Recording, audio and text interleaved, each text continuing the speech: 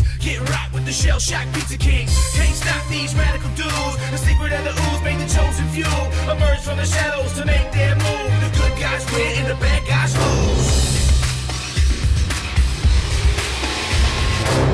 Leonardo's a leader in blue. Does anything it takes to get his ninjas through. Donatello is a fellow, has a way with machines. Raphael's got the most attitude on the team. Michelangelo, he's one of a kind. And you notice where to find him when it's party time. That's a splinter out of every single skill they need to be one lean, mean, greedy, crazy team. Teenage Mutant Ninja Turtles. Teenage Mutant Ninja Turtles. Hello there, everybody. Welcome to the second episode of Podcast in a Half Shell. I'm your co-host with the co-most, Duncan, and, well, not beside me this time, but over Skype is the wonderful Stace. Alright, ducks. How are we? I'm not too bad. I do want to preface this episode with two apologies. The first is sorry that it's so delayed, but I've had a cold and kept putting things off, and then also the internet ate an entire episode and made me do a cry on the floor of my living room. So, apologies that this is later than it really should be. And also apologies if I cough all over the episode, because I don't mean to, but I can't help it. Sorry. Can I just ask, did you just say preface? I did, yeah. Well, what's wrong with that? It's preface? No, it's definitely preface. Your preface? You can't preface an episode. Of course you can. P-R-E. Oh, wow. Oh, now I'm really dating myself. Good start, Dunk, thanks. I'm here to help. You bastard. Now, seeing as we've already, since this is the second time we've done the second episode of Podcast in a Half Shell, would you like to mix things up this time, Stace, instead of starting the way we did last time? Or would you like to start on how we did before? Do you know what? I don't mind if you want to mix it up. Let's mix it up. I'm easy, like a Sunday morning. Oh, I like that song. But, Lionel Richie music aside, I tell you what, let's start this time. Let's mix things up a little bit. For us, not for anybody else, because we're the only ones that know what was said last time. Let's start by discussing the wonderful finale to the Nickelodeon Teenage Mutant Ninja Turtles series. Core blimey, governor. Core blimey. How good was it? It was like, I don't even know how to describe how good it was, because I feel like all of my words will fail it miserably. Like, it was basically, I was watching it the entire time going, oh no, they can't do that, oh, they did! Oh my god, they can't do this, can they? Oh, they could! Oh, and just basically, like, had a fangasm meltdown, like, the entire time. That's because it was awesome. It really was. It had me on the edge of my seat. It was fantastic. I've got to say, the one thing that really struck me the most about it, like, obviously we'll go a bit more in depth as to what actually happened. But the thing that got me the most about it was the fact that it felt so much more adult tonally. And not in terms of, like, it wasn't sexy or, like, really super violent or anything, but it definitely felt darker. But it's mature. It still felt like I could easily show that to, like, my little cousins and they wouldn't bat an eyelid kind of thing. Like, I don't know how they managed to do it, because they did, like, some of the best storylines that have been in the comics and the films and stuff, and just pulled all the best bits out of everything and went, here it is in an episode, wahey. And yet somehow they made it so completely, like, compelling for, like, I would imagine all ages. I can't say for definite because I don't know any children that watch it, which is kind of sad now that I think about it. My two loved it for a reference point. Oh, good. Good. They thought it was awesome, and that's because I've taught them well. Well, I was going to say, is it that, or is it because they fear that you might kick their heads in if they go, no, do you know what, Dad? Turtles are shit, yeah. Don't like it. It's a little from column A and a little from column B, but for the love of God, please don't anybody call child services. That is a joke. Yeah, we're definitely joking. It's fine. And do you want to tell people a little bit about what happened in it? Like, spoilers for everything that's going to be talked about in this episode, by the way. Just, because... Well, now, if memory serves me rightly, the episode... I can't remember if it opens with the turtles arguing in the lair about whether they should be finding the Technodrome or fighting... No, that's it. Donnie wants to get the turtle mech ready. Mm-hmm. And I think the turtles want to go and find the Technodrome. Is that right, or am I thinking of the comics? I don't know. Oh God! Do you know what? This is the exact same problem we had the last time we recorded the episode. We're both suffering from an overdose of Turtles media at the moment. And I didn't make very comprehensive notes for this because under my notes for Nickelodeon finale, it just says yes in capital letters. Well, and that's do you know not what? actually a joke. To be fair, I agree with that. I support that statement. But this to begin with, it's there's the turtles in the sewers, and they're having what they should be doing while this is going on. April O'Neil wandering through the streets of New York and get attacked by Foot Ninja. April takes this opportunity to take Irma down to the lair to get her out of harm's way. I think I can't remember, whereabouts is Casey Jones when this is all kicking off, or does he not? He comes in later on, doesn't he? Yeah, I think he just appears later on. I don't recollect him being at the start.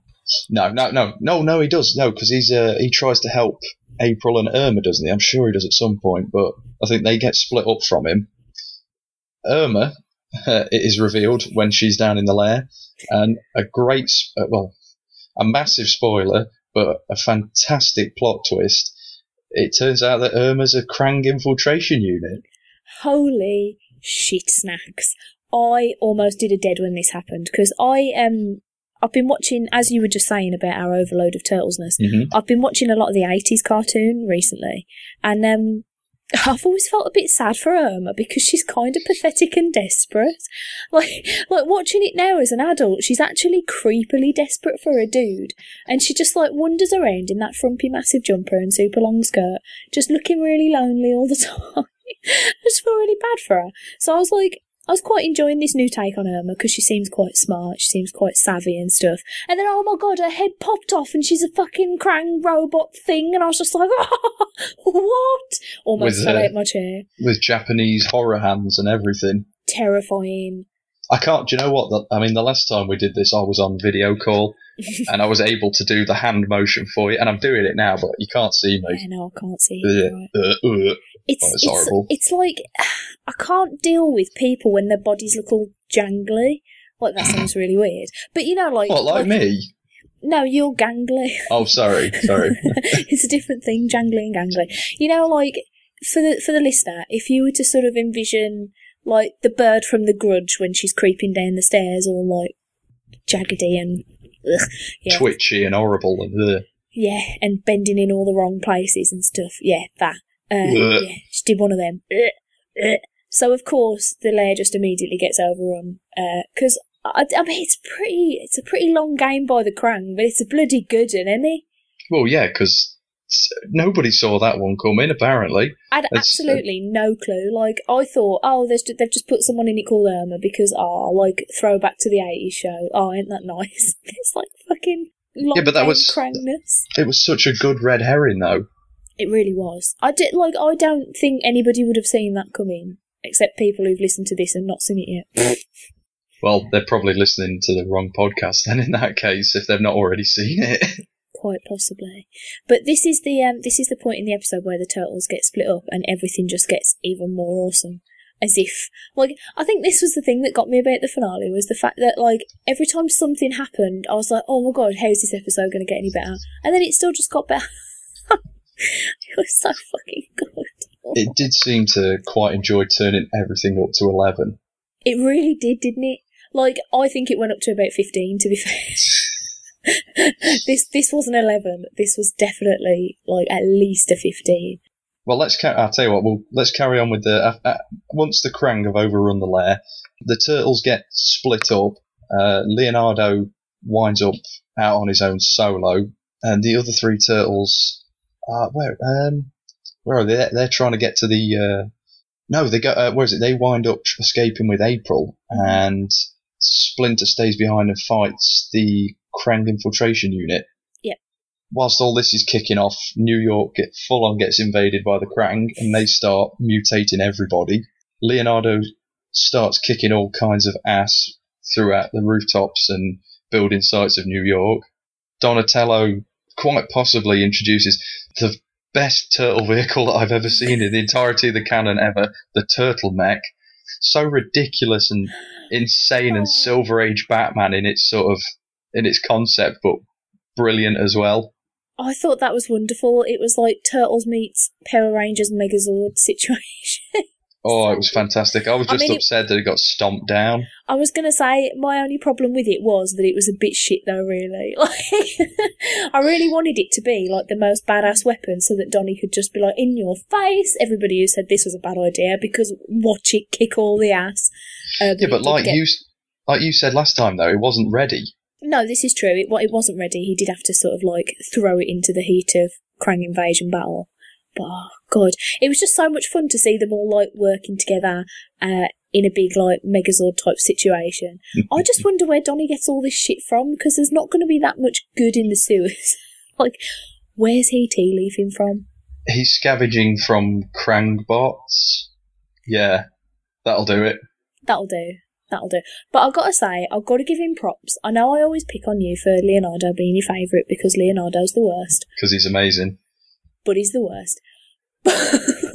But you can't accept it because you chose Donatello to be your favourite turtle.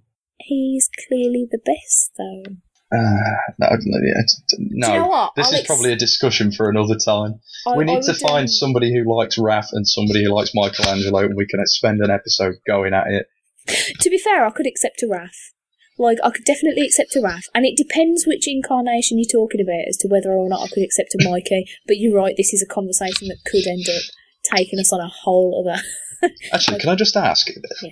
Rich likes Raph, am I wrong? No, you are correct. Boom, there we go. I know my friends. Well, there we go. So we've got one down. Yeah. There we go, And we just need someone else. Rich is pretty filled with rage as well, so it makes sense.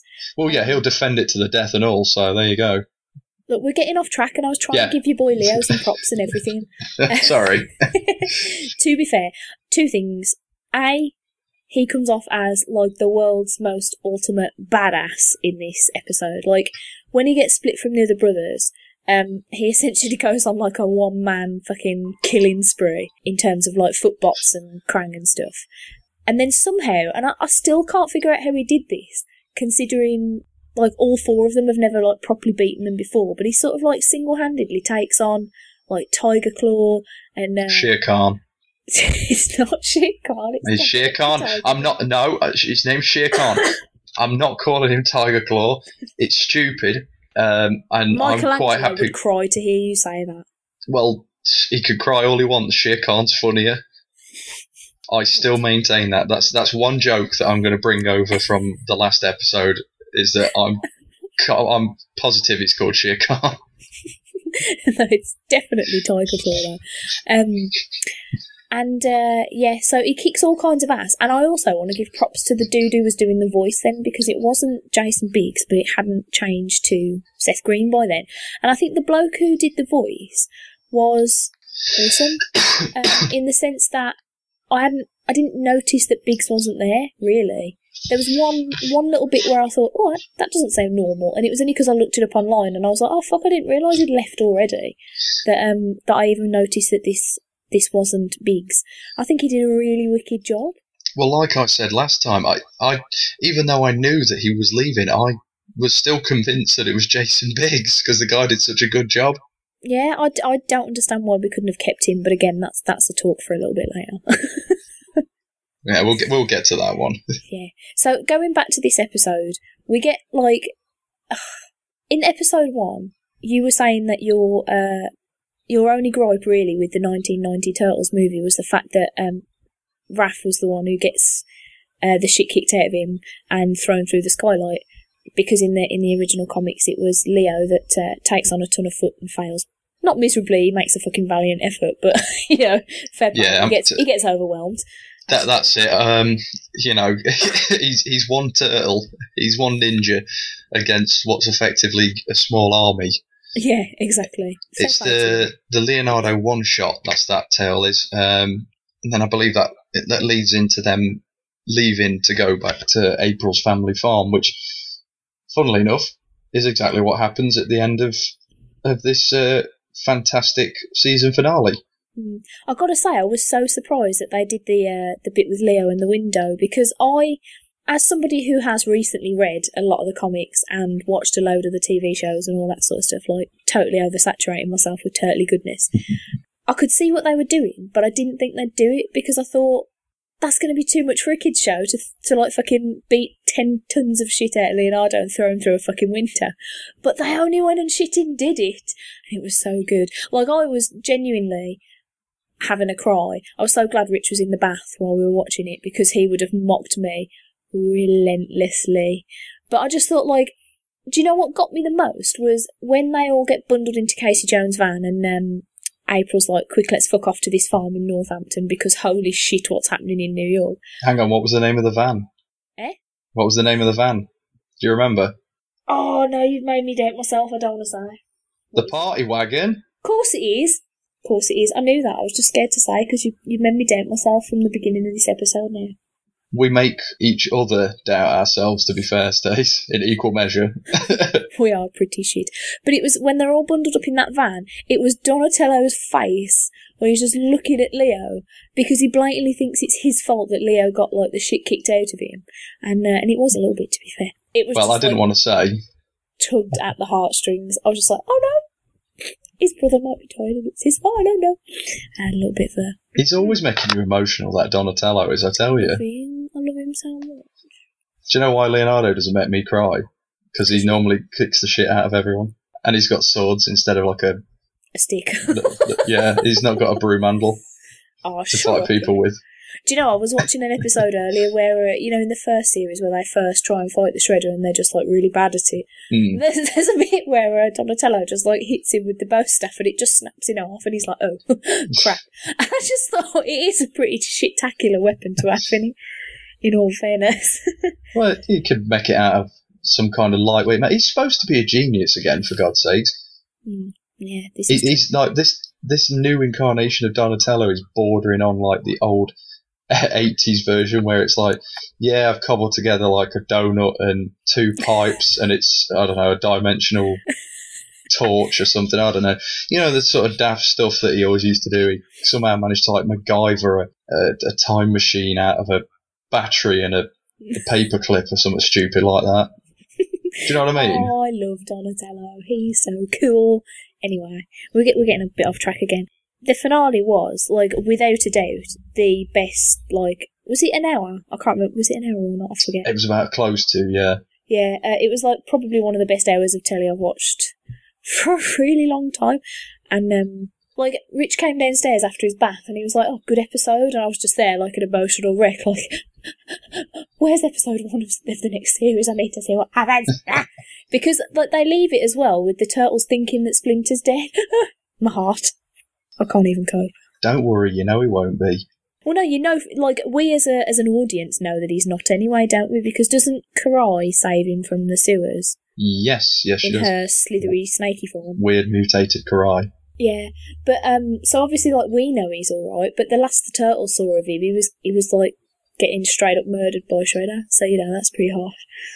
Well, hopefully, like, we'll get Leonardo meditating and little spirit reunion of them both, like in the film. Oh my god, I'd like that. Greatest. I would love that. I would love that so much. Oh.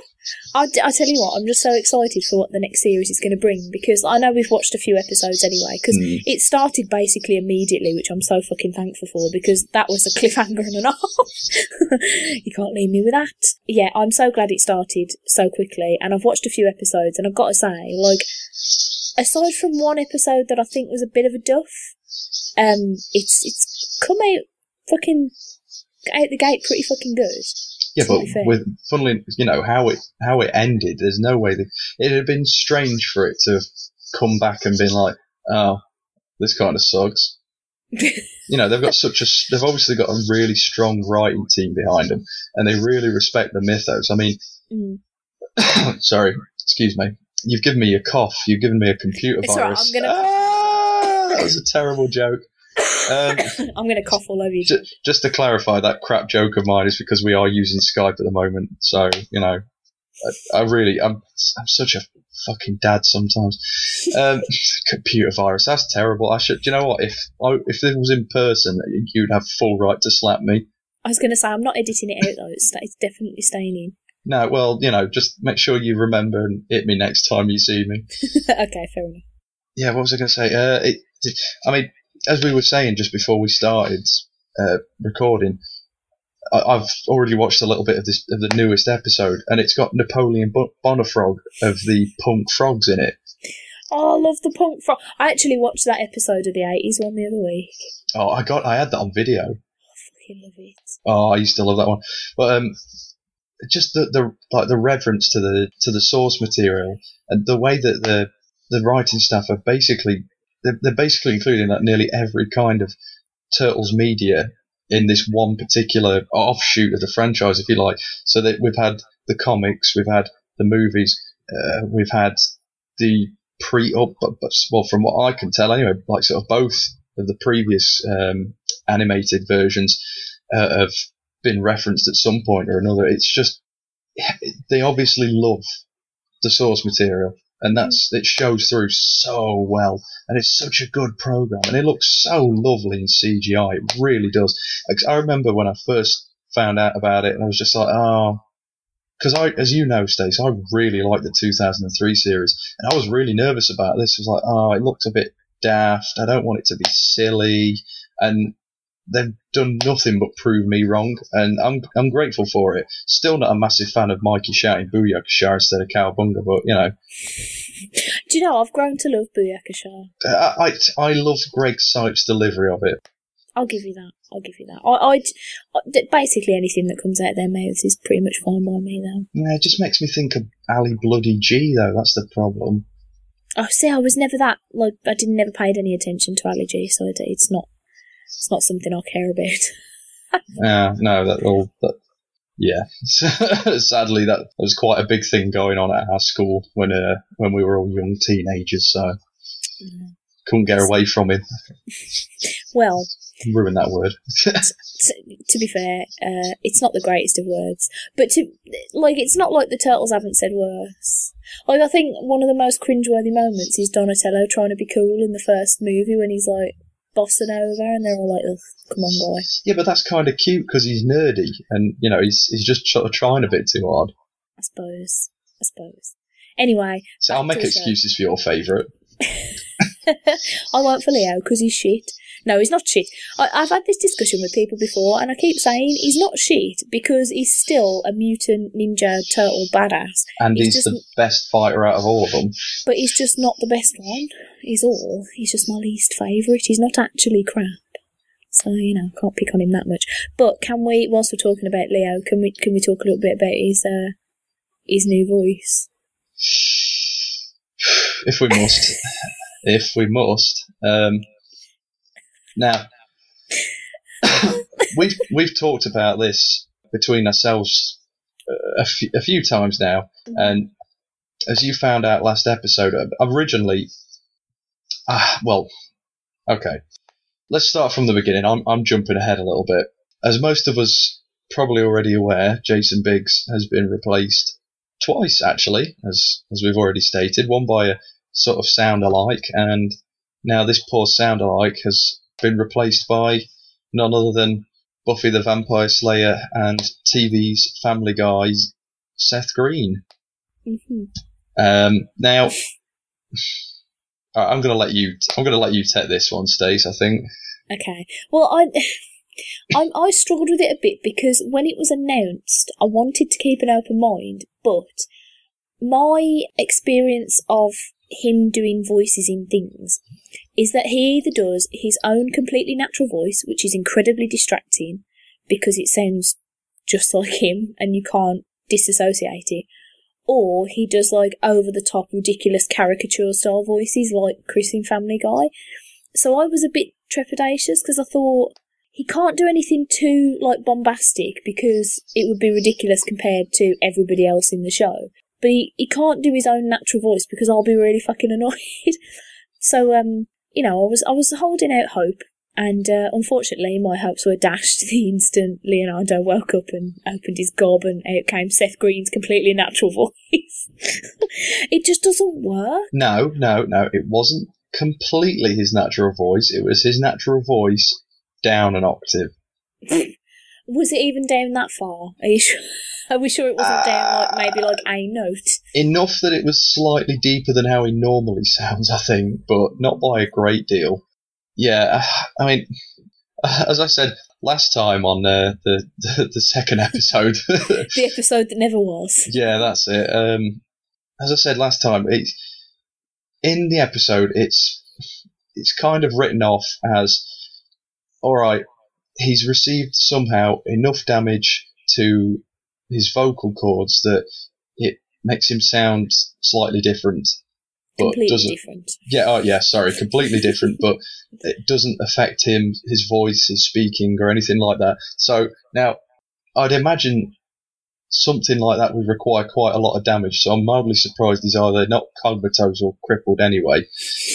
Just because I don't know, it's such I initially thought it was a cute little thing because of being so used to old 80s cartoons where, you know, one week you're listening to Lorenzo Muzak as, was that his name, Lorenzo Muzak? It is, yes. As Lorenzo Muzak as Peter Venkman, and then the next week is fucking Dave Coulier doing like a knockoff Bill Murray impression instead of him sounding like Garfield, which I actually always preferred anyway, but with no explanation whatsoever.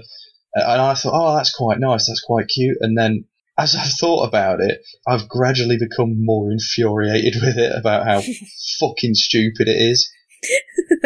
Like, my biggest problem is that I was really hoping, like, it's a lot easier to brush off the voice changing completely if they don't mention it in the show.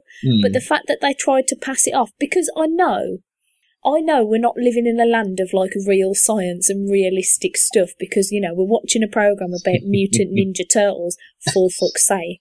Like, if they say that you can sustain enough vocal cord damage to change your voice but not ruin it completely, I should accept that, because talking turtly rats and whatnot. I can't accept it though, because it's just Stupid. Pointing out to me how different and wrong his voice is, and it's definitely not good. Like, before this new series started, Rich and I tried to watch Hulk Agents of Smash, in which Seth Green plays someone, I can't remember who. A-bomb. And there you go. And the instant he opened his mouth, we were just like, oh well, I can't not think of Seth Green. Like, it's like he's just gone in there and read some lines and left. Like, he's done. It sounds really horrible to say he hasn't made an effort, because I'm sure he has, but it doesn't sound like he's made any sort of an effort, and that bothers me because it just seems lazy, and it doesn't suit Leonardo at all. Like, I don't think. This is so the I'm thing. struggling with it. I've watched a fair bit of that program as well, Hulk and the Agents of Smash, with having the little uns, and yeah, I'm sure I'd have had to have had my arm twisted to give it a watch anyway. But like, you listen to Clancy Brown doing the Red Hulk, and yeah, all right, he sounds. Anybody who knows what Clancy Brown sounds like knows it's Clancy Brown, but he at least sounds. He sounds like an authoritative sort of general type, like when I say general, I mean army general kind of character. And he sounds great. And like Fred Tatasciore, as usual, sounds fantastic doing the Hulk. And I'm pretty confident he doesn't sound like that in real life. But Seth Green and Eliza Dushku just do Seth Green and Eliza Dushku. Yep. We stopped watching it. We couldn't get behind the voices, like particularly them pair. We couldn't get behind it, and we had to stop watching it because we were just like, no, can't do it. Yeah, but you don't have 2 7-year-olds. Yeah, this is I haven't true. got a great deal of choice in the matter. This is true. It's just a shame, I think, and I don't know whether I'll get more used to it when Leo's in it more, because obviously at the moment, with him being like sidelined almost, properly banged up, yeah, he's not been in it a fat lot. Like, he was asleep for a good portion of the first episode, and he's like, obviously he's on crutches and stuff, so he hasn't been much in the action in the other episodes I've seen. So I don't know whether it will take like more exposure to it for me to get used to it, but I just think it's a bit of a shame, because I was pleasantly surprised by Jason Biggs and Sean Astin, to be honest, because when I found out beforehand that those pair were doing voices on the show, I was like, ooh, it's going to be a bit weird, isn't it? But Sean Astin's voice, I couldn't recognise it even slightly. I was like, fuck, he's doing a really wicked job here. And I was pleasantly surprised by Biggs as well. I thought he did a really good job at... He sounds authoritative enough for Leo, but not like he's not like snotty or like arrogant or whatever. Whereas I think Seth Green just comes across as like tired. He like really all does. The fucking time, he's just tired. He really like, all does. The time. Do you know what? You've actually probably hit the nail on the head with with the Jason Biggs Leo, because he's probably about the pie fucker has managed to create the most laid back version of Leonardo, whilst also sort of making him, like you say, quite authoritative, which makes a nice change, because I can understand why sort of other people, yourself especially, can't get behind Leo, because he's such a be an arrogant prick. Well, it's that, and the fact that he's such a stickler to the rules and stuff, and a bit of a killjoy at times. But he did a good job of making him slightly more relatable than he has been in previous incarnations, I think. I mean, there's nobody on that show's as good as Greg Sipes or Rob Paulson, but them pair are brilliant. I mean, every time Raphael opens his mouth, I'm not thinking, "Ooh, that's Samwise," which is nice.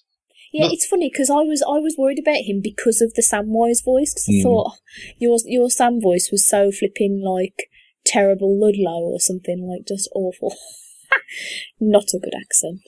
But I think they do really well normally with casting in the Turtles. I don't think there's ever been a voice that I've heard on it that I've gone, well, that doesn't suit the character, or that pulls me out of the story, or you know. I mean, there's been the odd voice that I've recognised, but that's because I'm a bit of a sad voice acting fangirl.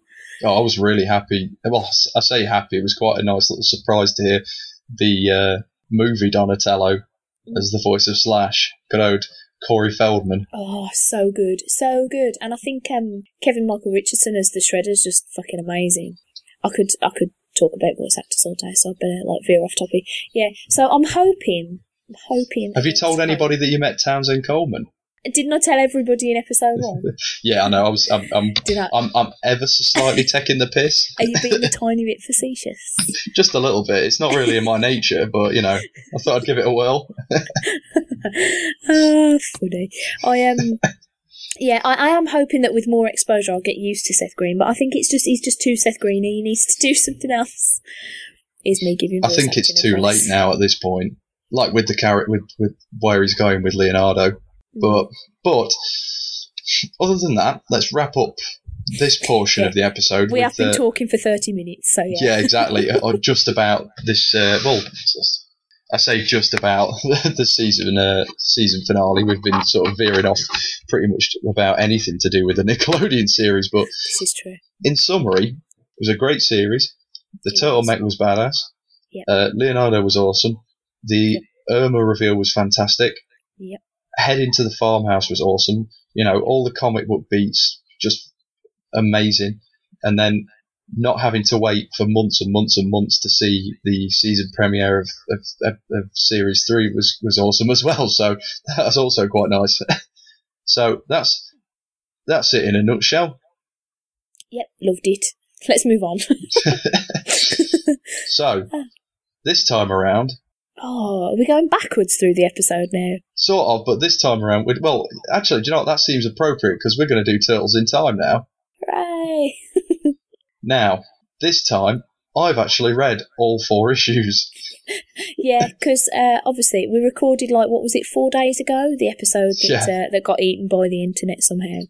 And that is floating in the internet. It exists. I was going to say, it's there. I just can't get to it or hear it or anything. It's really fucking frustrating. I hate computers sometimes. But not right now. I love you right now. Don't do anything strange. Yeah, for God's sakes. Yeah, so at the time, you hadn't read episode issue 4, had you? Which was the last one in the little mini-series of Turtles in Time. No, I had not. However, now I am on the ball. On track, I am able to contribute much better. Not quite as good as yourself, because you've still got your notes, and I still haven't. Well, to be fair though, my notes don't say a fat lot that's useful. No, because if I remember rightly, what were they? Episode 3, episode 4. Bloody Nickelodeon Turtles has fried our brains this time. Issue 3 was forgettable. Am I right? Is that what you put? Yeah, I've got... Oh, see, it weren't that forgettable, because I remembered that. for my notes, aside from the writers and the artist names that I've written down, my notes say issue 1, pepperoni. That's issue it. Issue 2, gut punch. Issue 3, fun, bit forgettable. And issue 4, awesome. That's it. Very, very concise and to the point. To be fair, that's those reviewed. Then let's move on. No. Shall we? Spoilers again, guys. Shall we talk a little bit about each issue? Yes, let's. Now then, issue 1 opens with a nice little bit of text explaining that this miniseries actually takes place after the 2014 annual. Am I correct? I believe I am. You are indeed. Yeah, you are indeed. Which I think's actually, I think that's quite a nice, fun little conceit, considering that it's all to do with time travel. Mm-hmm. And it was just quite a funny, cute little bit, because I think, wasn't it? It was actually supposed to be like, no, it was written by the writer, but it was saying about, things go a little bit school with when Renee's around. Renee, is it Renee? It is Renee. Yeah, I couldn't sure if it was pronounced like that. I think so. Rennet, when It's Rennet. Time traveller Rennet. There's a character called Renee who is a time traveller who I think is taking the place of, oh god, what was his name? There's a character from the original Mirage series who was in charge of the time scepter, and his name was Lord something. I can't remember his name now, because he had like an hourglass on top of his head. And he was the one that caused the turtles to have some misadventures of time in the past. And it would seem that, well, Renee was involved then, though, wasn't she? Wasn't she his like apprentice or something? I think so. Oh, I can't remember. 'Cause he stuck in my head so much because of the hourglass on his head. It's such a weird character. To be fair, that is pretty memorable. But anyway, going back to that and not the Mirage series, Renee's a time traveller. She has the time scepter, and has, for reasons unknown, caused the turtles to flip-flop through time. Now, this should probably flat out state now is never actually explained as to why they're flip-flopping through time in the actual mini-series. I think the general consensus is Renee fucked up. Oh, I think fair that's enough. basically it. I think that's pretty much it. It's just she's just not very good yet. Oh, fair enough. Well, that's as good a reason as any. Mm-hmm. So, episode 1. Oh, god damn it! Issue 1 starts in a rather spectacular manner. Oh, done it though. Stace, if you'd like to recap. Well, it's possibly one of my favourite images in comics in a really long time, and it cements to me the exact reason why I choose to read comics, because the opening panel in issue 1 of Turtles in Time is Raphael punching a dinosaur in the face. Which is possibly one of the greatest.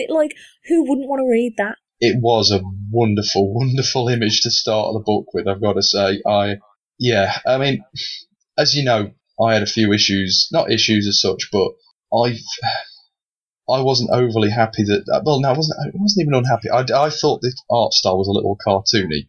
Mm-hmm.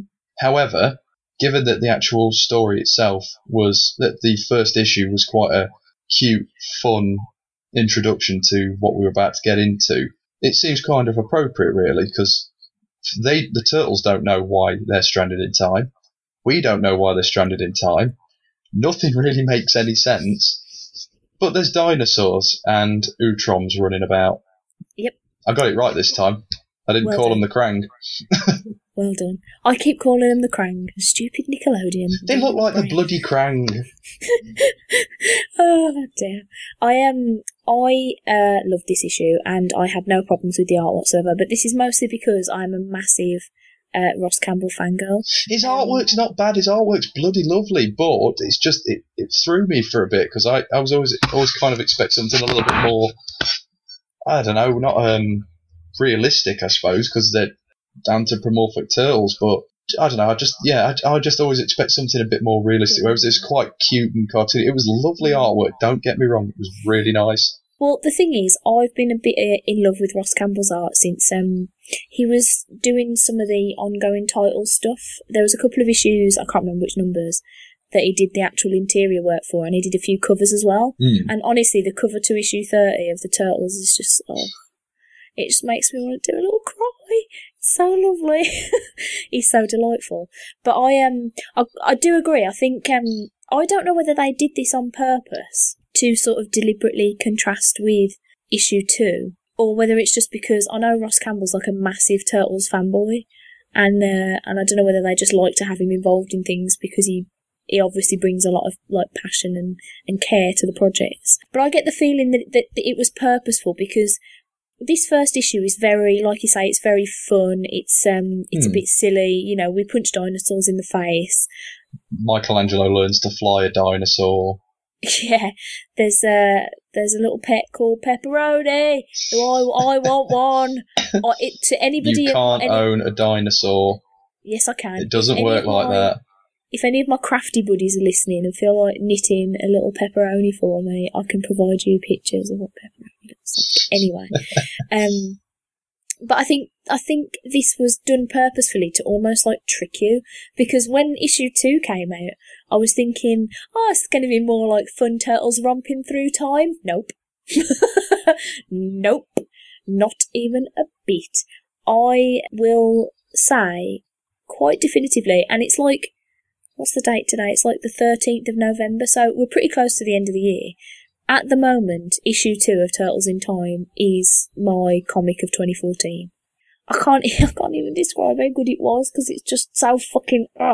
It's almost the opposite of issue 1, in the sense that the art's very much more mature, the colour palette's a lot more muted, it's very... almost a bit more serious, if that makes any kind of sense.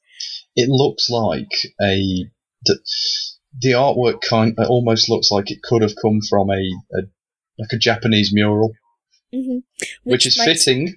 I was going to say, which makes total sense considering they get plopped into sort of Samurai Times Japan. There you go. I was setting you up. I was giving you a nice little segue. Thanks. I mean, I'm going to attempt to talk about this with less spoilers this time round, because in the episode that never was, I basically said everything that happened in this issue, and I felt quite bad about it. Because it is genuinely, I don't know how much I want to say. Basically, they come across their previous life human selves, and things get deep and emotional, and the final page, like the epilogue page, is probably... It's sad times. It's an emotional gut punch that I was not expect. After reading the first issue, where we're like having a fun romp punching dinos in the face and things, like, it's just so fucking... it, like, to me, it, like, changes... it kind of changes the whole way you view the Turtles in this universe, because it's such a, like, life-changing thing, but they don't know about it, only we as a reader do. And that's what makes it even worse, because now I'm just like, I've got this bit of knowledge and you guys don't know, and it's really sad, and oh my god. Oh, I just got a bit emotional. I read that book 4 times. That's because Eric Burnham brings the heavy. That boy can write a comic. He needs a hug, he does. He needs to come to Thought Bubble at 1 year, because it's the only convention I ever go to, so that's the one I try and encourage everybody else to go to. He needs to come to Thought Bubble so I can jump on him for a massive bear hug, because holy shit. The only thing that I wasn't keen on in this issue, but it's actually from earlier issues anyway, so it's not really this issue's fault. I don't get how Michelangelo's the only one that speaks Japanese.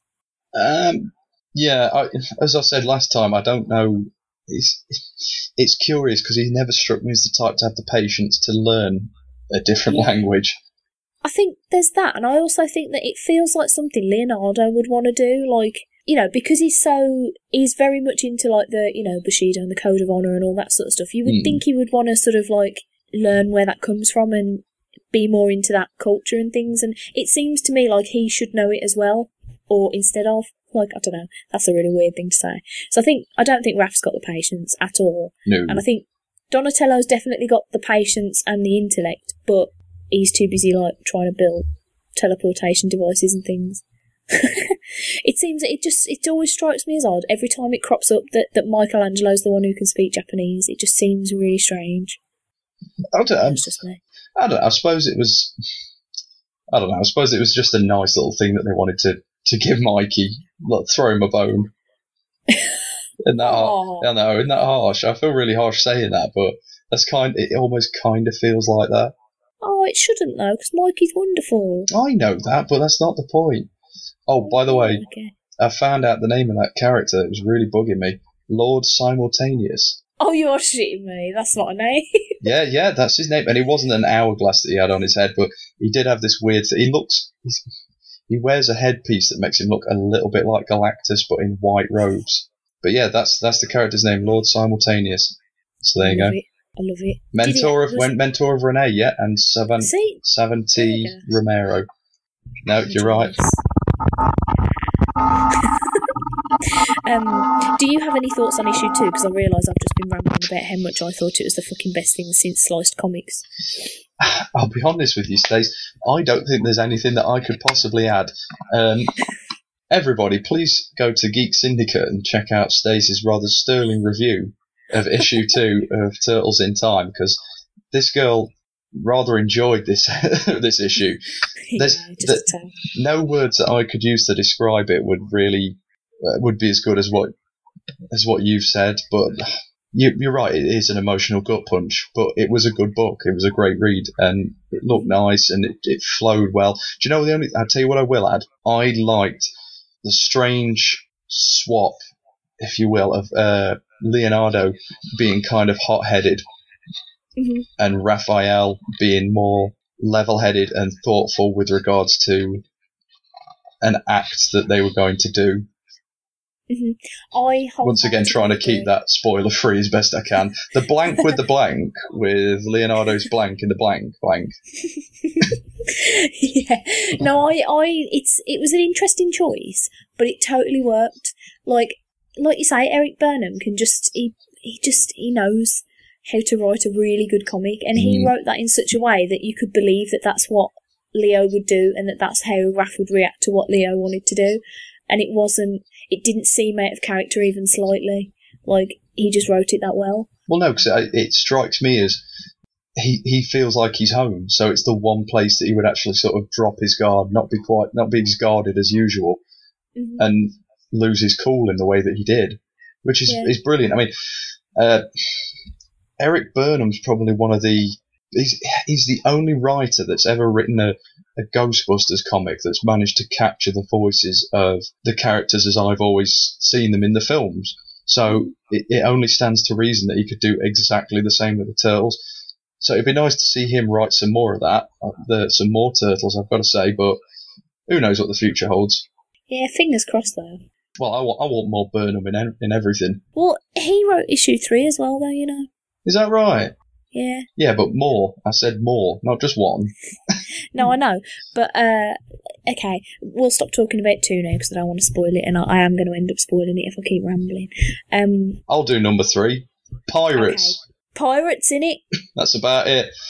Core pirates. Pirates. Kraken? The Kraken. There's a rival group of pirates. No, because they're not even really pirates that they end up with.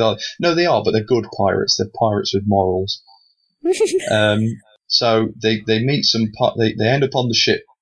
They just once again just disappear, reappear. This time in full samurai garb on a pirate ship. There's a rival group of pirates who are called the Kraken, who have a logo that looks strangely like an Utrom. Ooh. So I couldn't really figure out if they were Utroms or anything to do with Krang or anything like that. It was a bit of a weird red herring. And actually, I'm going to have to say this was Eric Burnham again, but this one wasn't boring, but it was, like you said, it was a touch forgettable. I think I don't know whether I get the feeling that this mini-series, because of the fact that they knew it was going to get tied up in the annual, because mini-series are normally either 4 issues or 6 issues. Yeah. This one was technically 5 because of the sort of final part being in the annual. Well, 6 if you think about the size of the annual. Oh yeah, that's true. Because I get the feeling that they put issue 1 as like a fun starter to give you the idea, like, oh, the turtles are flip-flopping around. And then issue 2 was the one where they establish, we ain't messing here, this isn't a fucking game, like, holy shit. And then I feel like issue 4 was another holy shit moment, which we'll get to in a bit. So I feel like issue 3 was like, they felt like they needed to like tone it down a bit because issue 2 was so fucking heart-wrenching. but they didn't want to turn it down too much because we were really getting into the swing of the story now, and it wasn't like issue 1 where we were just introducing us to the idea of plopping in the prehistoric times and whatever. That's like, it. It needed to be something else. Like, I think the problem with this issue for you, I'm just going to put words in your mouth, is probably that you're not up to date with the ongoing comics. You say you're putting words in my mouth.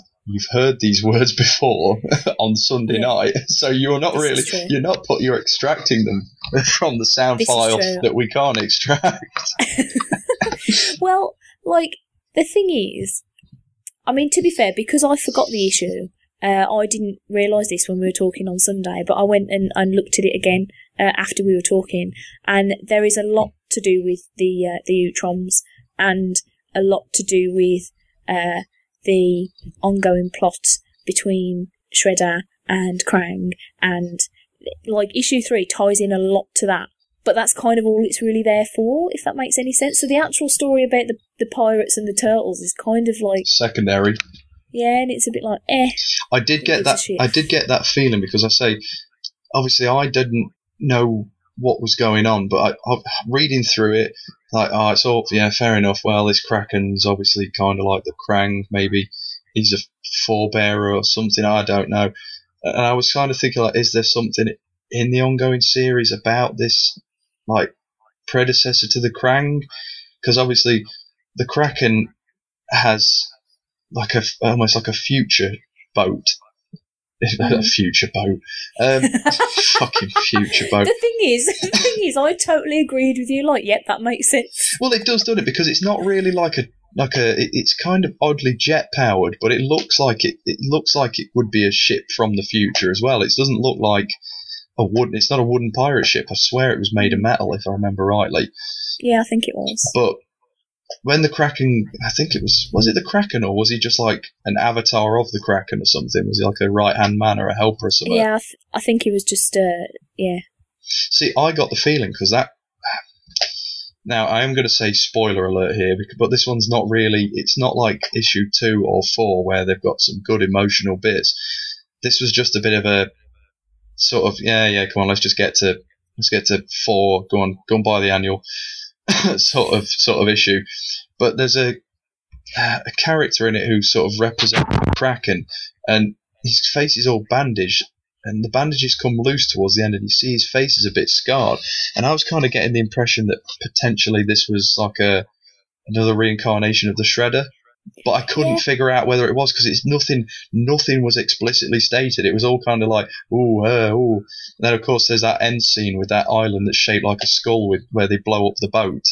And there's them mutagen canisters, and it's sort of like pulling out slowly, because the artwork sort of pulls out slowly, almost like a camera zoom. It's like there was sort of like I felt like I had someone nudging me in the shoulders going, hey, look, it's that. And I'm kind of sat there going, what the fuck is it? I don't know. I haven't got a clue. Well, in the ongoing series, Burno Island is where Burnham Island. Burno. Not Burnham. Pronounce it.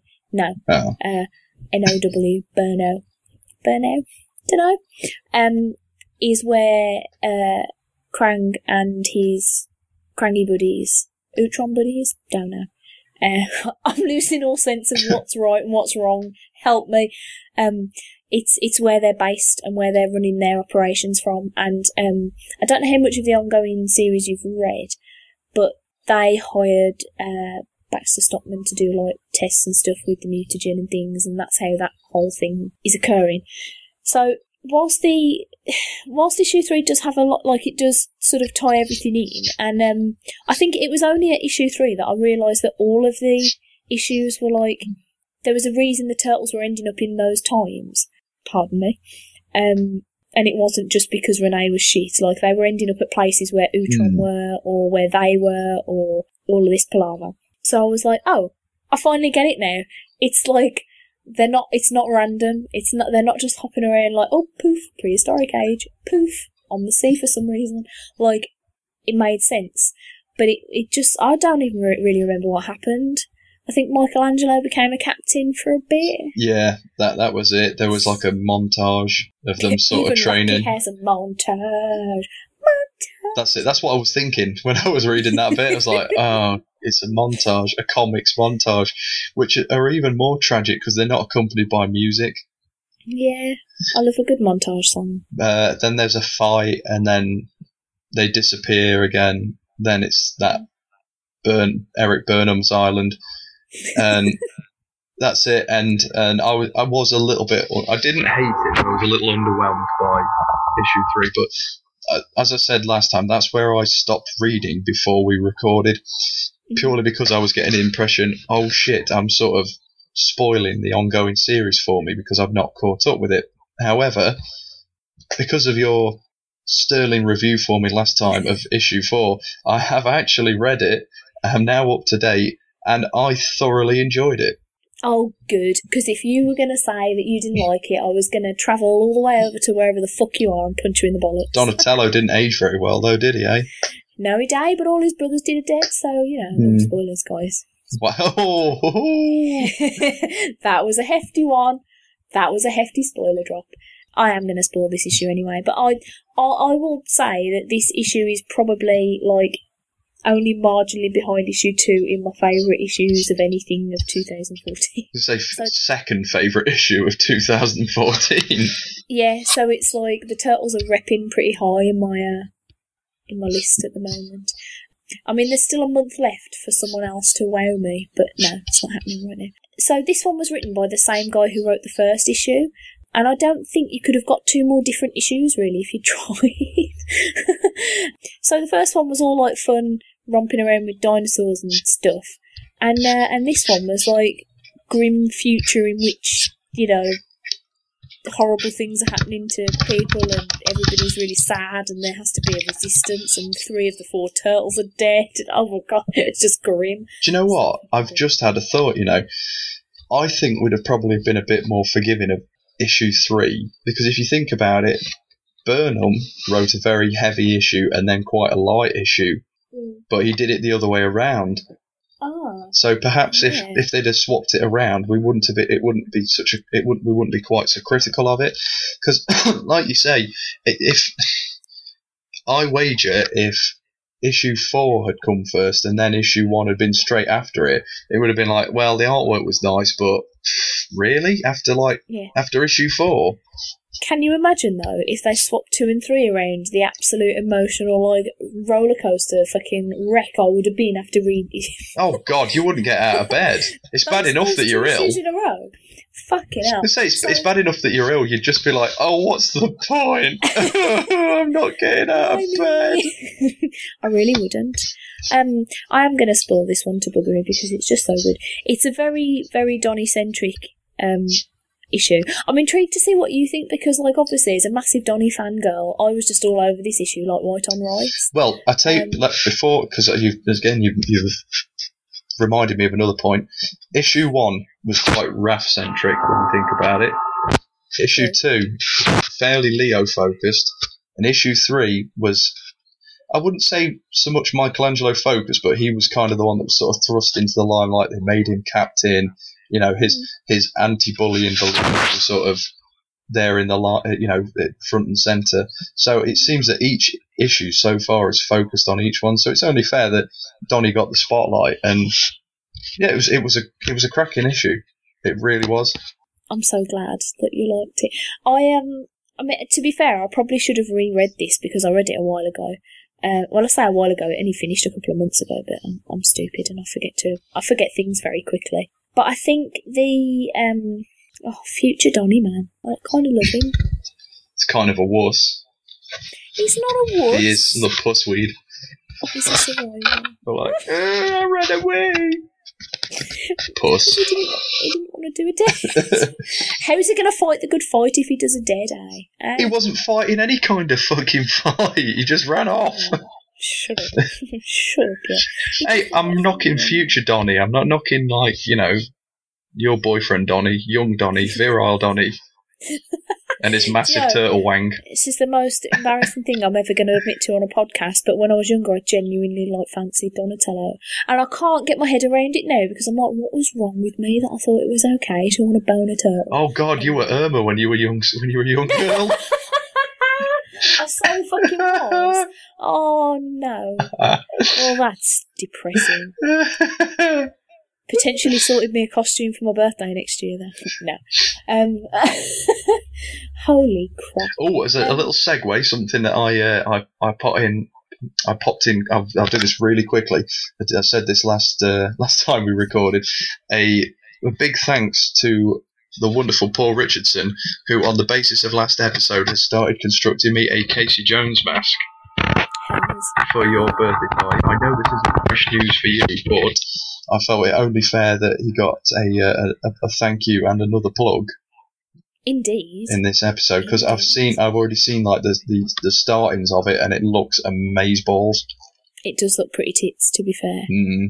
Now I need to like try and get in shape so I can look like Elias Cotius. But sorry, my apologies. I didn't mean to hijack that. I just wanted to. That's all right. I'll let you off because we've got to give credit where it's due. And to be fair, that mask does look pretty. Well, if it looks as good as your Shredder armor, I'm in for it. I'm going to look awesome. I need to I know it's a whole 10 months away or some bollocks, but I need to get my thinking cap on costume wise. So I want to wow everybody. He goes the Shredder again.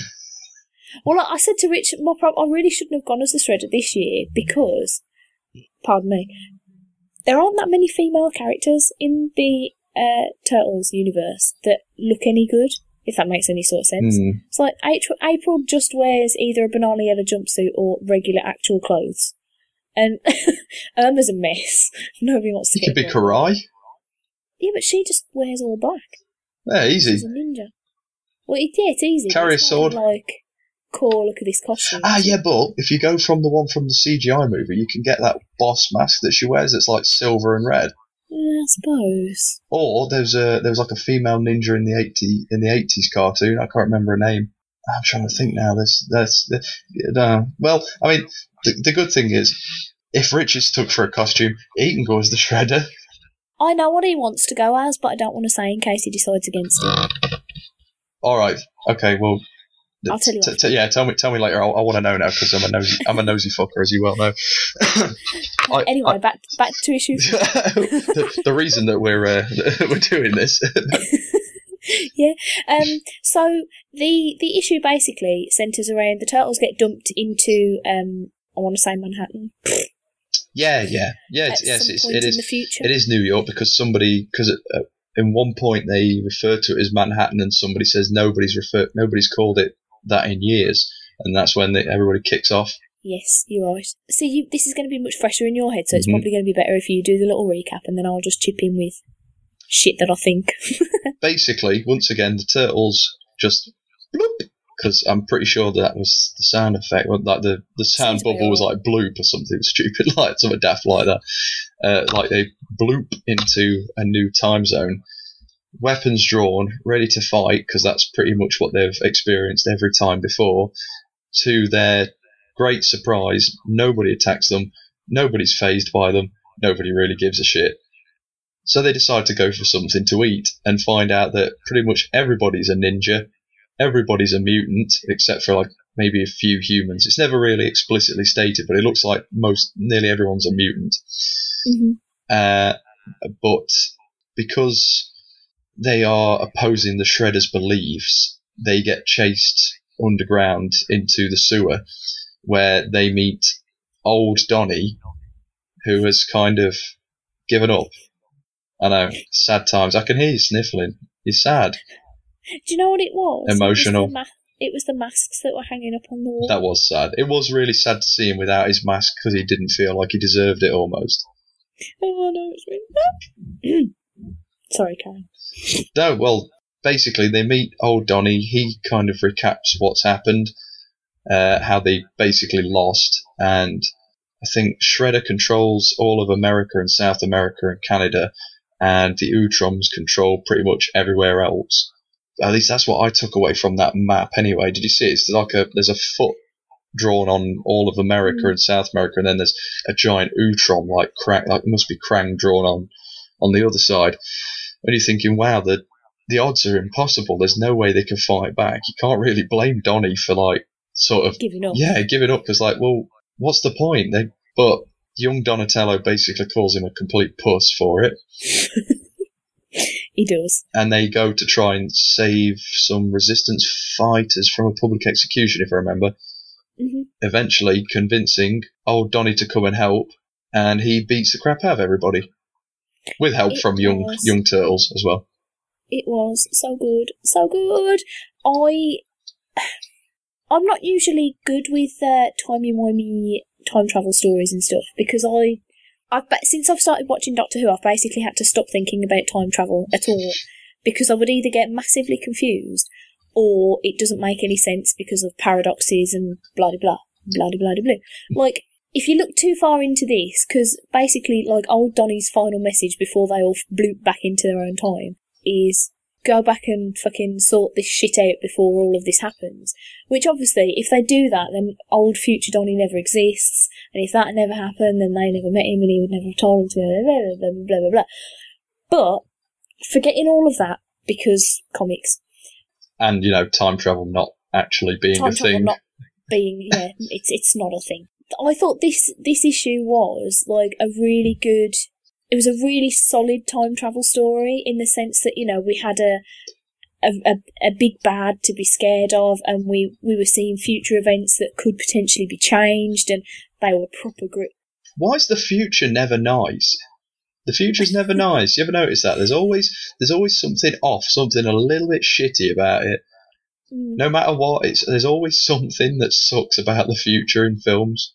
If it's not robots enslaving the world, it's, dystopian Orwellian futures where, like, there's some awful overlord who's taking control. It's, the future's going to suck. Why bother? Yeah. We'll just kill ourselves now. Is that a bit much? Was that a bit dark? A little bit, yeah. I think I'm gonna, not kill myself, if that's alright by you. Oh, fair enough. I wasn't going to mech you or nothing, but alright. You'd be weird. If you're not on board with my plan, whatever. The thing that I really liked about this issue as well was the fact that it, again, I don't want to say too much because I don't want to spoil it for you, but, in terms of having an effect on the ongoing series, there's massive ripples. Massive ripples. Because, obviously, when they get back to their own time, after the annual, and they actually sort out what Renee wanted them to sort out in the first place, but she fucked up. When they get back into their own time, Donnie is very focused on, we've got to find the Technodrome, we've got to fucking stop the Krang doing all their shears, and all the Utroms doing all their shears, we've got to sort that out, that's our main priority. Whereas Splinter and the rest of the Turtles are very focused on, no, we've always been about stopping the Shredder. We can sort the Technodrome out afterwards, but we've really got to stop the Shredder. And it becomes a really big source of contention with the group. Do you know what? How stupid are the other Turtles? Do you know, I can't, it sounds... Do you know what would sort the Shredder out? A gun. Yeah. These are the Utroms are dimension hopping otherworldly beings with advanced technology, and the only ones with the know-how and the ability to even comprehend that they exist and to fight back against them are the Turtles, and yet they're oh no, we better go get the Shredder. Fuck the Shredder, man. Well, the thing that gets me is I can understand why Splinter wants to punch Shredder in the face, because Shredder, he's a bit of a bastard, but yeah, but he could wait. That's the daft thing. It's he's the one that's not really what. Oh, the Shredder's going to be the one that ruins the future. Fuck off. It's clear that the only reason he's in charge is because of the Utroms. He's in cahoots with the Utroms. Yeah, because of Krang. Exactly. Oh god, wow. And all the future weapons he's getting. I'm so glad you're saying that, because I thought I was just being on Donatello's side because I'm such a Donnie. No, I agree with that one. They're being a bunch of pumplexes. Because you would think, if in the grand scheme of things, little family spat. I mean, alright, maybe it's not so little. But family-based spat versus potential end of the world.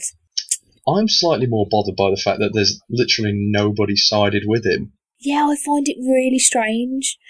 They've all seen all four of the Turtles have seen the future. And do you know what's ridiculous about it is the other three know that there is a future in which if they don't stop the Technodrome, they will die.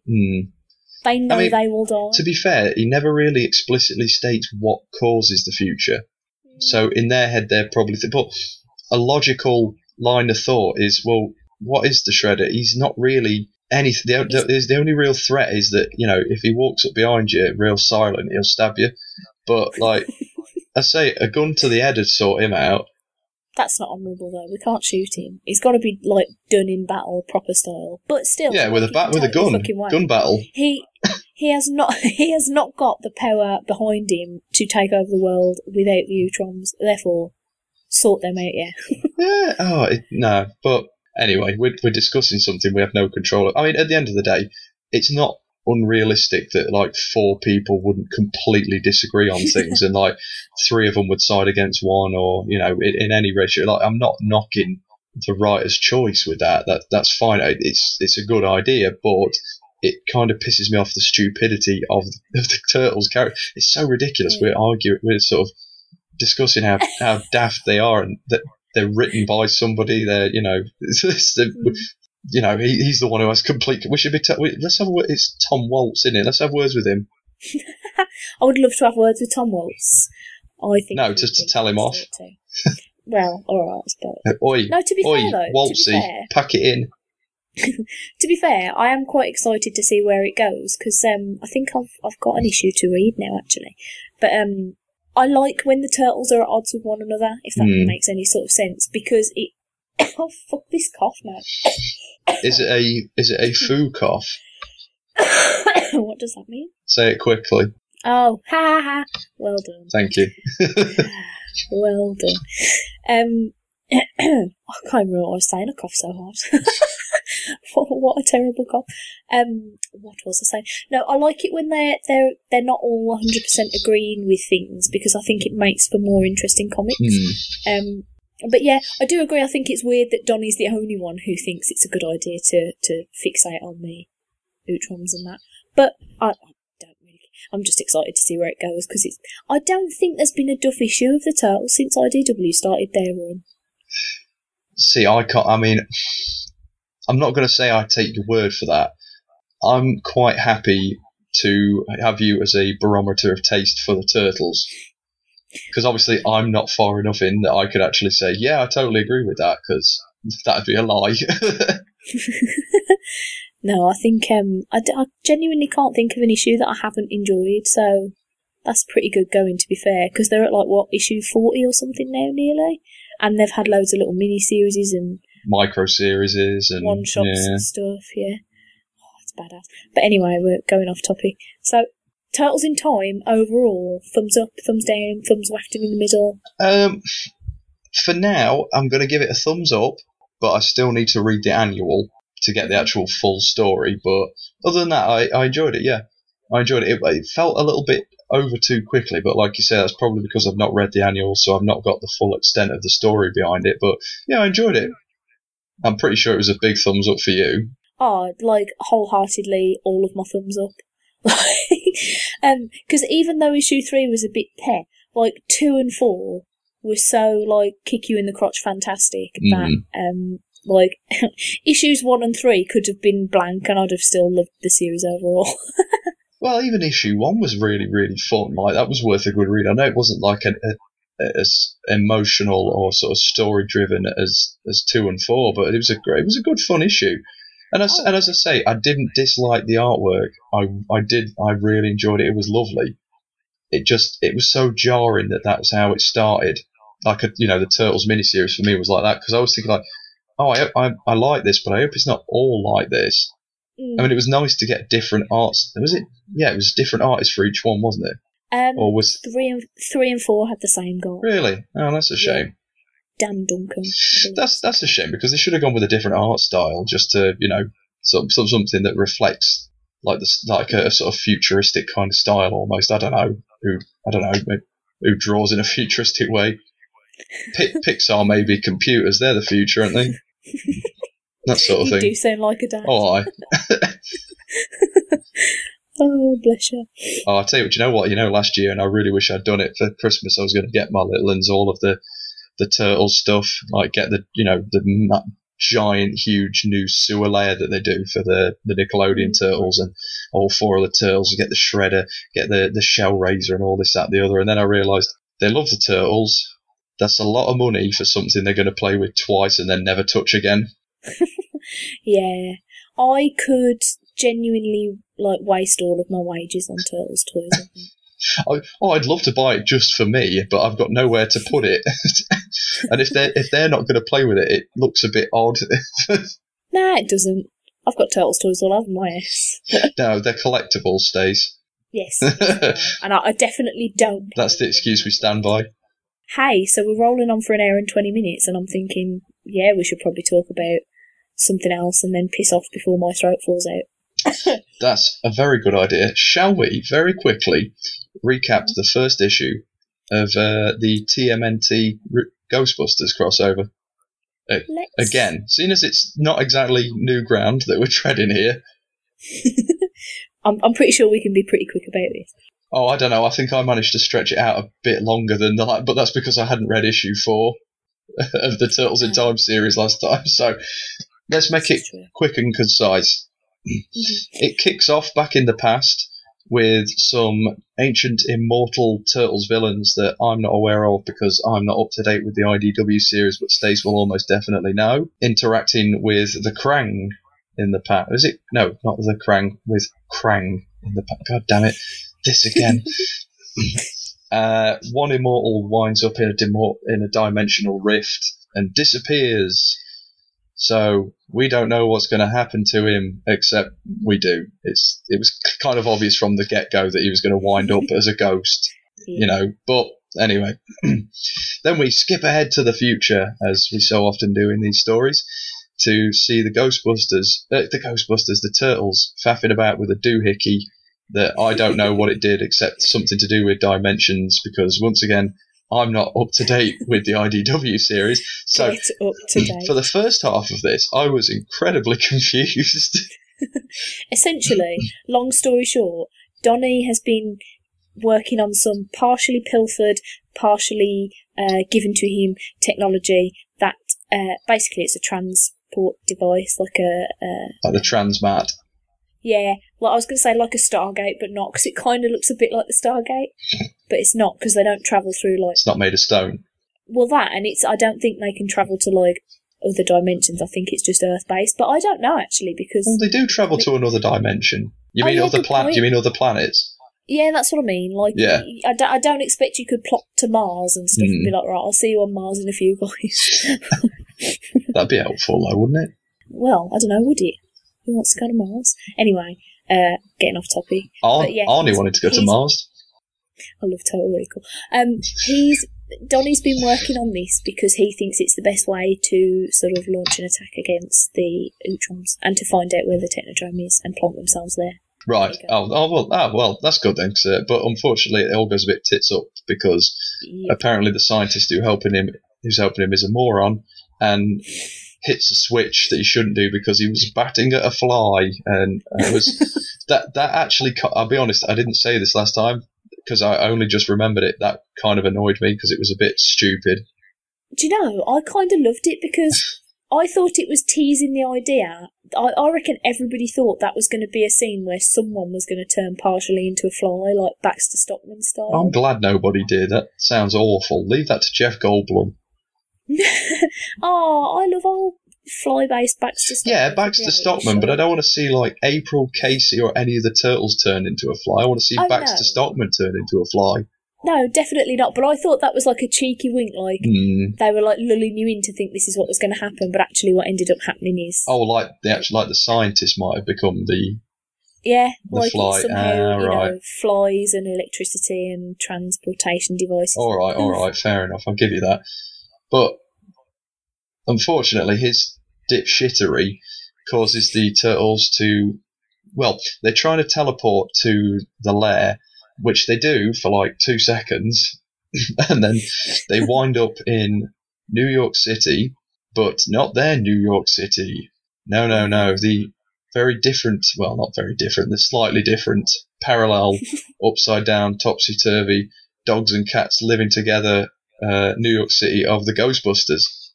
In the middle of a wedding, strangely, because their lair is a church, which I also was not aware of because I'm not reading the IDW series. I was kind of thinking, like, this sewer looks really clean, and then also, oh, what? Why the fuck are they in a church? So that was a bit You're different. missing so much. Yeah, I know, seriously. Do you know what? These next couple of weeks, I'm just going to binge read every single episode so I can go I think you need. I know where I'm up to. I know what's going on now, Stace. I understand things. Yeah, but then I'll get to you. I'll be just as bad as you, and I'll be like, oh, it's the Krang. No, it's not, Duncan. It's the Utrom. Ah, shit. But dear.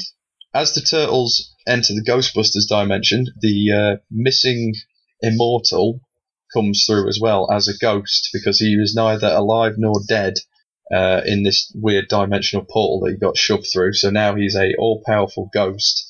So the Turtles can't kick his ass, but lo and behold, the Ghostbusters arrive on the scene just in time. Da-da-da-da-da-da. Who are you going to call and all that jazz? All that jazz. I really liked this issue. I did, despite being sort of in the dark for about half of it. Yeah, I was just going to say, I probably enjoyed it a lot more than you because I knew what was occurring. Although, that being said, I was a bit lax on the Ghostbusters-y stuff because whilst I have been reading the Ghostbusters ongoing, I kind of fell off it a bit when they introduced the new Ghostbusters a few months ago. And I've just sort of, like, casually skimmed through since then. And that, like, I've not been, like, really paying as much attention as possibly I should have done. So I didn't quite know why the original Ghostbusters were, like, back and stuff. So I was a bit like, eh?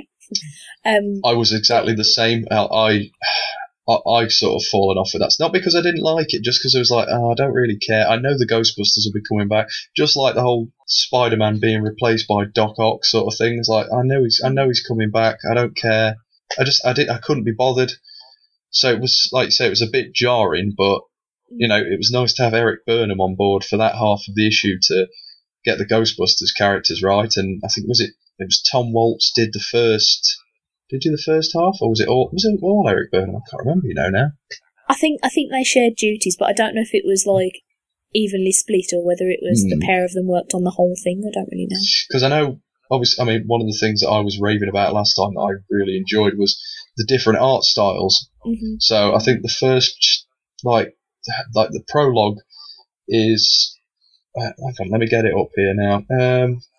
There were 3 artists on it, wasn't there? The prologue is Charles. Charles Paul Wilson. That's it. He was the guy actually who did issue 2 of the Turtles in Time, who I was in love with and didn't mention his name before, and I probably should have. So. Well, again, it's set in feudal Japan, so it makes perfect sense because his artwork's quite lovely. Corey Smith was then pages 6 to 9. I love him as well. And my personal favourite, Dan Schoening. We're having the same problem as last time, not knowing if it's being pronounced right, but he's done about half the issue actually with pages 10 through 22. Mm-hmm. But I mean, I love his artwork anyway. I really enjoyed how, as they came through the dimensional rift, if you like, that it changed to his artwork style as how the turtles are drawn. I thought it was really lovely. I wholeheartedly concur, because I was slightly concerned that they were going to keep the turtles drawn the way that they were in their book, which would look really jarring against, because Dan Schoening, his style is Stop it. On the off chance that he might listen to this, I would like at some point to be able to talk to him. Because his artwork's beautiful. To this.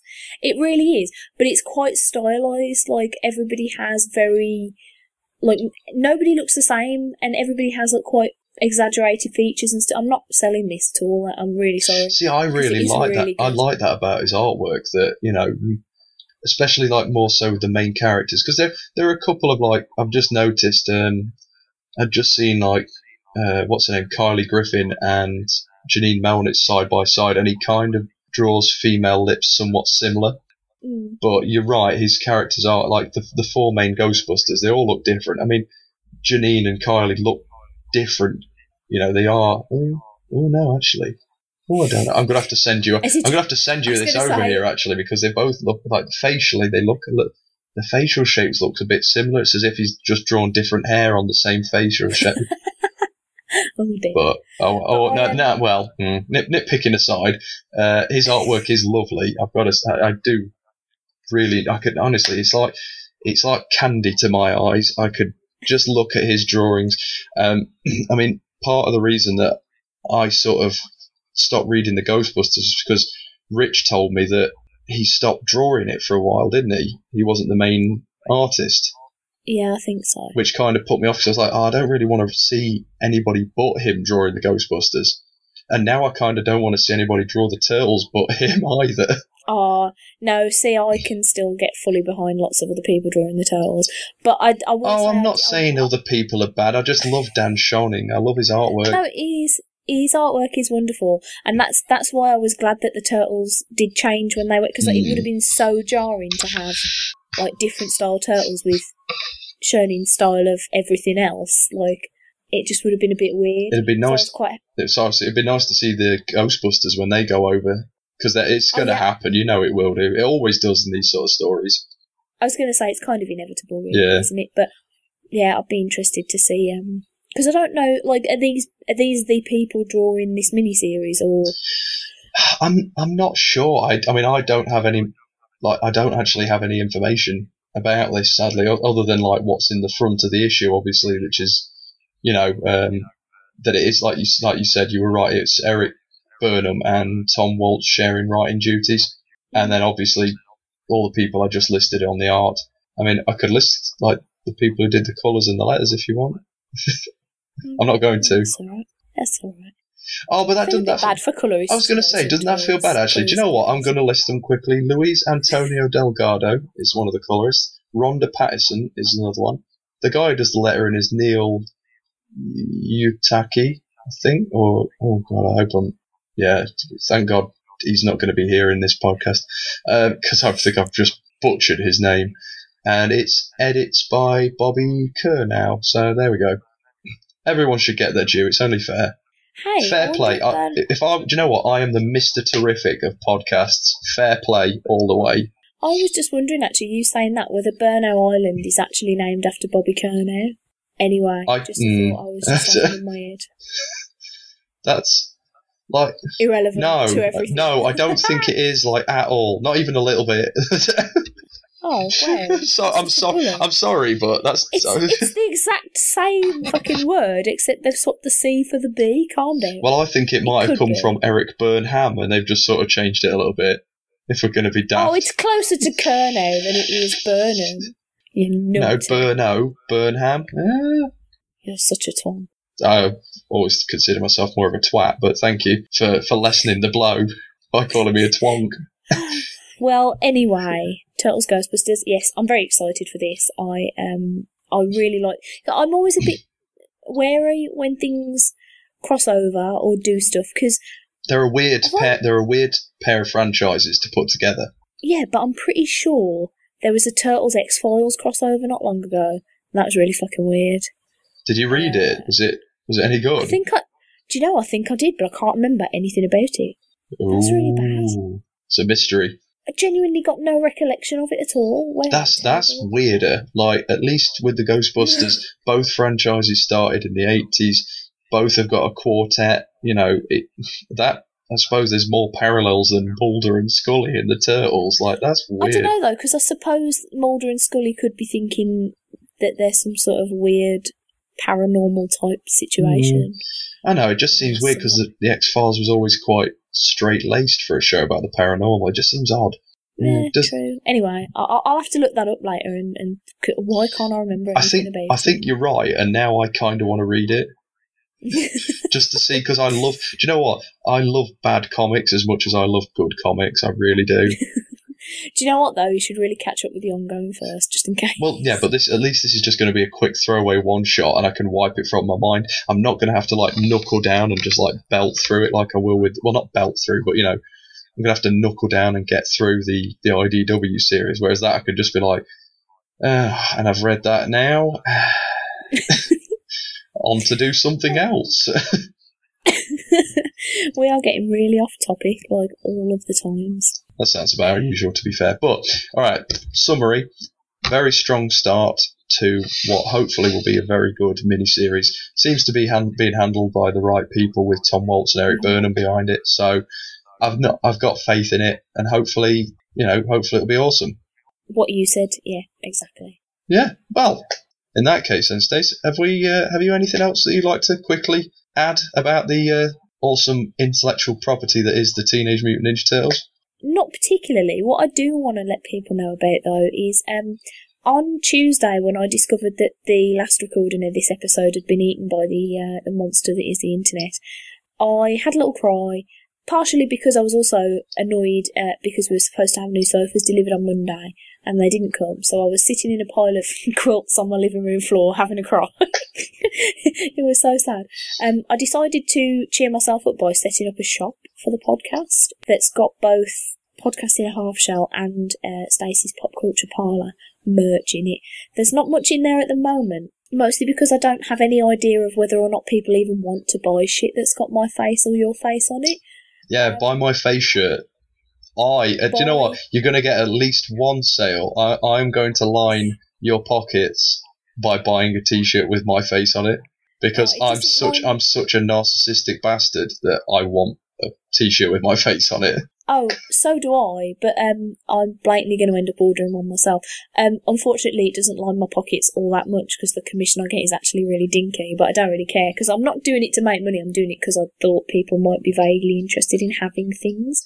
So if you want to buy anything that's got my mug or this guy's mug on it, go to spcp.spreadshirt.co.uk and you can buy some stuff. And if you've got any suggestions on things you might want that aren't in the shop, let me know. But I will say that Spreadshirt's not very good in terms of the products that it offers, in the sense that, like, for example, I was going to put mugs on there, because mugs are great. Who doesn't want a mug?